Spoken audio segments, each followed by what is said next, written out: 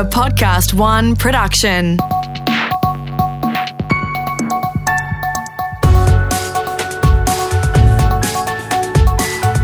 Your Morning Agenda with Natasha Belling. Good morning. Thanks for your company. Let's check what's making headlines this Friday, the 11th of December. A grim new record has been set in the United States overnight, with more than 3,000 people dying from COVID-19 in just one day. And that's more than all the victims killed in the September 11 attacks in 2001.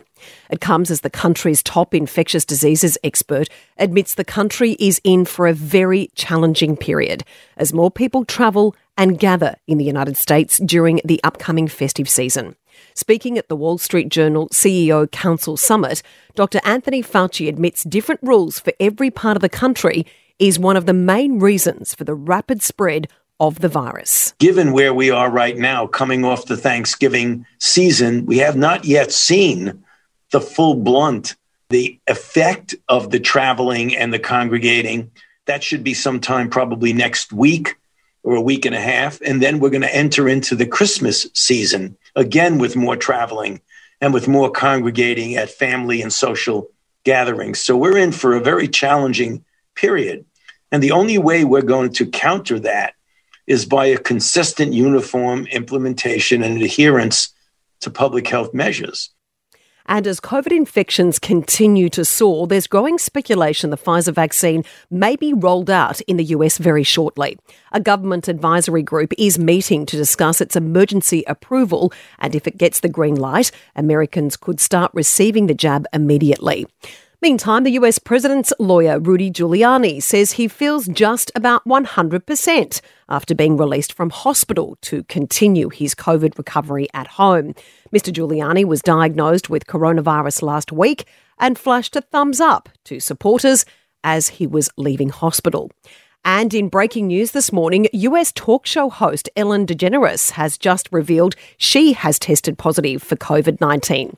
In a statement, she says she is feeling fine and all close contacts have been notified. There are reports her talk show will now be off air until early next year. There's been a major breakdown in Brexit crisis talks with the UK and EU. Prime Minister Boris Johnson has dropped a bombshell saying the current deal on the table is not right for the UK, and he has warned there's a high chance a free trade deal won't be reached. I do think that we need to be very, very clear. There's now a strong possibility that we will have a solution that's much more like an Australian relationship with the EU than a Canadian relationship with the EU. That doesn't mean it's a bad thing. There are plenty of ways, as I've said, that we can turn that to the advantage of both sides in the conversation. There are plenty of opportunities for the UK. There are serious concerns how the no deal will affect tariffs and also the British economy, with fears it will have a major impact on British farmers and manufacturers. Meantime, trade tensions between Australia and China continue to escalate, with our wine imports hit with more tariffs. It comes as both nations accuse each other of not adhering to the obligations of a free trade agreement. Since May, many of Australia's key exports, including barley, meat, wine and coal, have been hit hard with tariffs, costing exporters billions of dollars. And we'll have more details on this latest move a little later in finance. To other news now, and National Cabinet members will have their first face-to-face meeting this year as Parliament sits for the last time for 2020. On today's agenda, leaders will be given a coronavirus update and discuss the vaccine rollout, border management and address priorities for next year. All state and territory leaders will be in attendance except WA Premier Mark McGowan. Our Perth reporter Adam Hemmings has the details. Tash, Mark McGowan will dial in for discussions to avoid coming into contact with South Australia's Premier after Adelaide's COVID outbreak. At the moment in WA, if you knowingly come into contact with someone from South Australia, you must quarantine for 14 days. Our Premier says he can't do that. I don't have the capacity to self-quarantine for 2 weeks. So that's the rule. That's the advice. They're the directions. WA Police Commissioner Chris Dawson has backed up the Premier, saying he'd have to take drastic action if Mr McGowan didn't isolate. Well, I don't want to be flippant about it, but I'd have to order my officers to ensure he complies with the direction. And overnight, WA's border has relaxed again. South Australians are allowed back in, but they must quarantine for 14 days, and that means some may not see their families on Christmas Day. And it seems all that time in lockdown earlier this year has sparked a little baby boom across the country. Obstetricians and gynecologists have been reporting an increase in bookings in Melbourne and Sydney for the first half of next year. It comes as the Australian Bureau of Statistics reports a 3% drop in the number of births in 2019 compared to the year before. Now for a look at what else is making news this Friday morning around the country. Firstly, to New South Wales, and health officials are reporting an unusual increase in respiratory illnesses among children this summer, urging parents to keep an eye out for any symptoms. Our reporter David Dolan has the details. Tash, normally it's winter time when we see illnesses like bronchiolitis and pneumonia affecting kids under 5. But doctors say cases are on the rise, with emergency department visits much higher than normal for this time of year. They believe it could be linked to the recent easing of COVID restrictions and more social interactions taking place. The advice for parents is to keep their kids home from school or daycare even if they have the mildest of respiratory symptoms, and ensure they still get tested for COVID.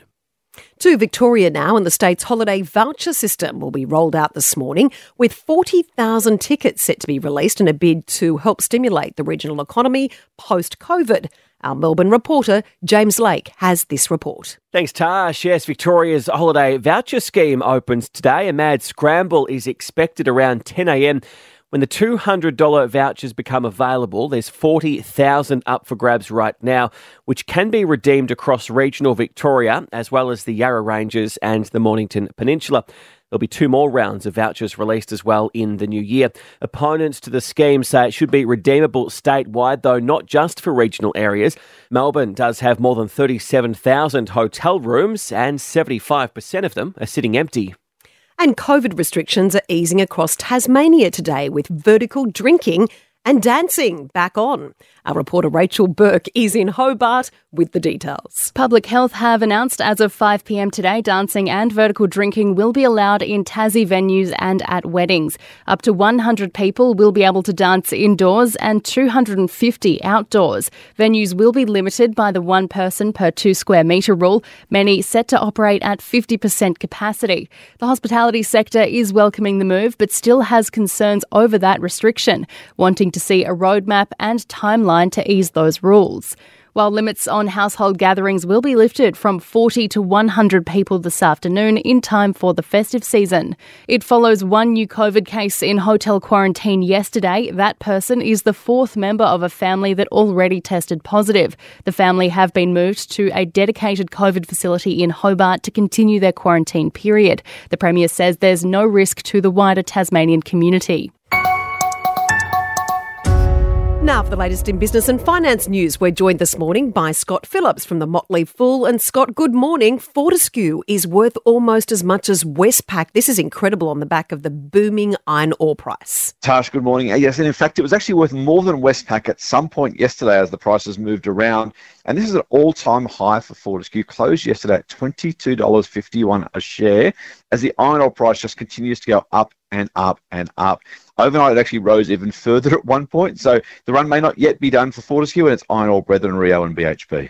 And that iron ore surge is responsible for the Aussie dollar hitting a 2.5-year high against the US dollar. Yeah, this is phenomenal, isn't it? It's really at a terrible time, quite frankly. The RBA has been very vocal that it wants to push the dollar down, and that's in part what's been behind some of its moves in recent months. Unfortunately, a weak US dollar, a growing Chinese economy, and to some degree the Australian dollar is kind of linked by traders to the Chinese currency, and as it rises as well, we've kind of had no hope but to be carried along by it. 2.5-year high would have been great for tourists, generally speaking, but we're not going anywhere at the moment. It's just hurting our exporters, so not great news for the Australian economy all over. And Scott, talking about exporters, Australian wines have been slugged yet again with these extraordinary tariffs. It is phenomenal, isn't it, Tash? And this is, I mean, look, we have to be honest, this is a geopolitical issue. This is not a trade issue, but it's being promoted or talked about through a trade lens.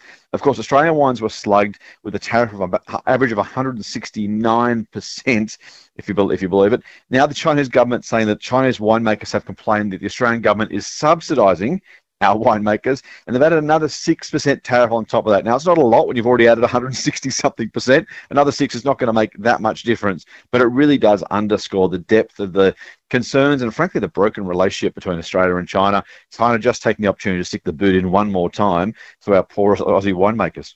And Facebook faces the very real prospect of being broken up as 46 US states file a massive lawsuit. It is phenomenal, isn't it? And you think about it, so Facebook, of course, in itself, the app we know and love, or some of us don't necessarily love, but there's also WhatsApp, of course, Instagram on top of that. And this particular lawsuit, they didn't hold back. They say for almost a decade, Facebook has had monopoly power, and they say it deploys a buy or bury strategy that thwarts competition and harms both users and advertisers. So those state attorneys general in the US aren't mucking around, and they are seeking either really significant monetary damages from Facebook or a breakup of the company to kind of re-spin out those two other social networks it bought in the last decade or so. Very interesting to watch how that plays out. Scott, thank you. Thanks, Sash.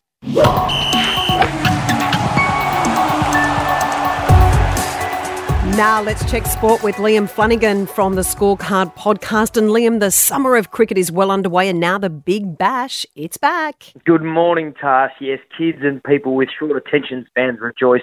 The big hits and the bright uniforms are back. The new season of the Big Bash kicked off last night in Tasmania. The Hobart Hurricanes hosted the defending champions, the Sydney Sixers. The Hurricanes batted first, and a quick-fire half-century to Colin Ingram and man of the match Tim David saw them post a respectable 178, and it would have been even more if not for one of the greatest pieces of fielding from Sydney's Jordan Silk. It might be the greatest piece of fielding the competition's ever seen. He impersonated Superman when he dived full stretch over the boundary line to stop a ball going for six. It wasn't even a catch. It was great nonetheless, but in the end, not even that was enough. The Sixers failed to get over the line, falling just 12 runs short in the end. Not all superheroes wear capes, that's the saying, isn't it, Liam? Yeah, that some of them wear bright pink uniforms.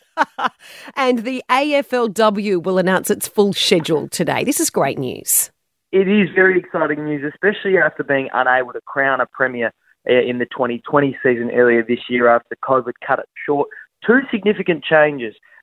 The Games head of football, Nicole Livingston, announced yesterday that they will do away with the controversial conference system, which has seen the team split into two groups for the past couple of seasons, which has led to some uncompetitive teams making the finals. Instead, there will be a very simple 14-team ladder with the top six qualifying for finals. And there's actually been some good news off the back of COVID-19. The protocols mean that the competition will have its first fully ticketed season. Tickets to every game will cost $10 for adults, and it'll be free for anybody under 18. So two really strong steps forward for the women's game, which is currently seeing record participation rates across the country, Tash. And my boys are going to be very happy, Liam. More cricket and more tennis. What more could one want? Absolutely. Well, some good news and bad news for Victorians today, Tash. The good news is that Victoria's Minister for Tourism, Sport and Major Events, Martin Pakula, announced that the MCG will now be permitted to have 30,000 spectators for each day of the Boxing Day test, which is an extra 5,000 punters a day from what they originally had planned for. The bad news, however, is that Tennis Australia still has not been able to officially announce the kickoff dates for the Australian Open because they're still getting pushback from the ATP Council of Players.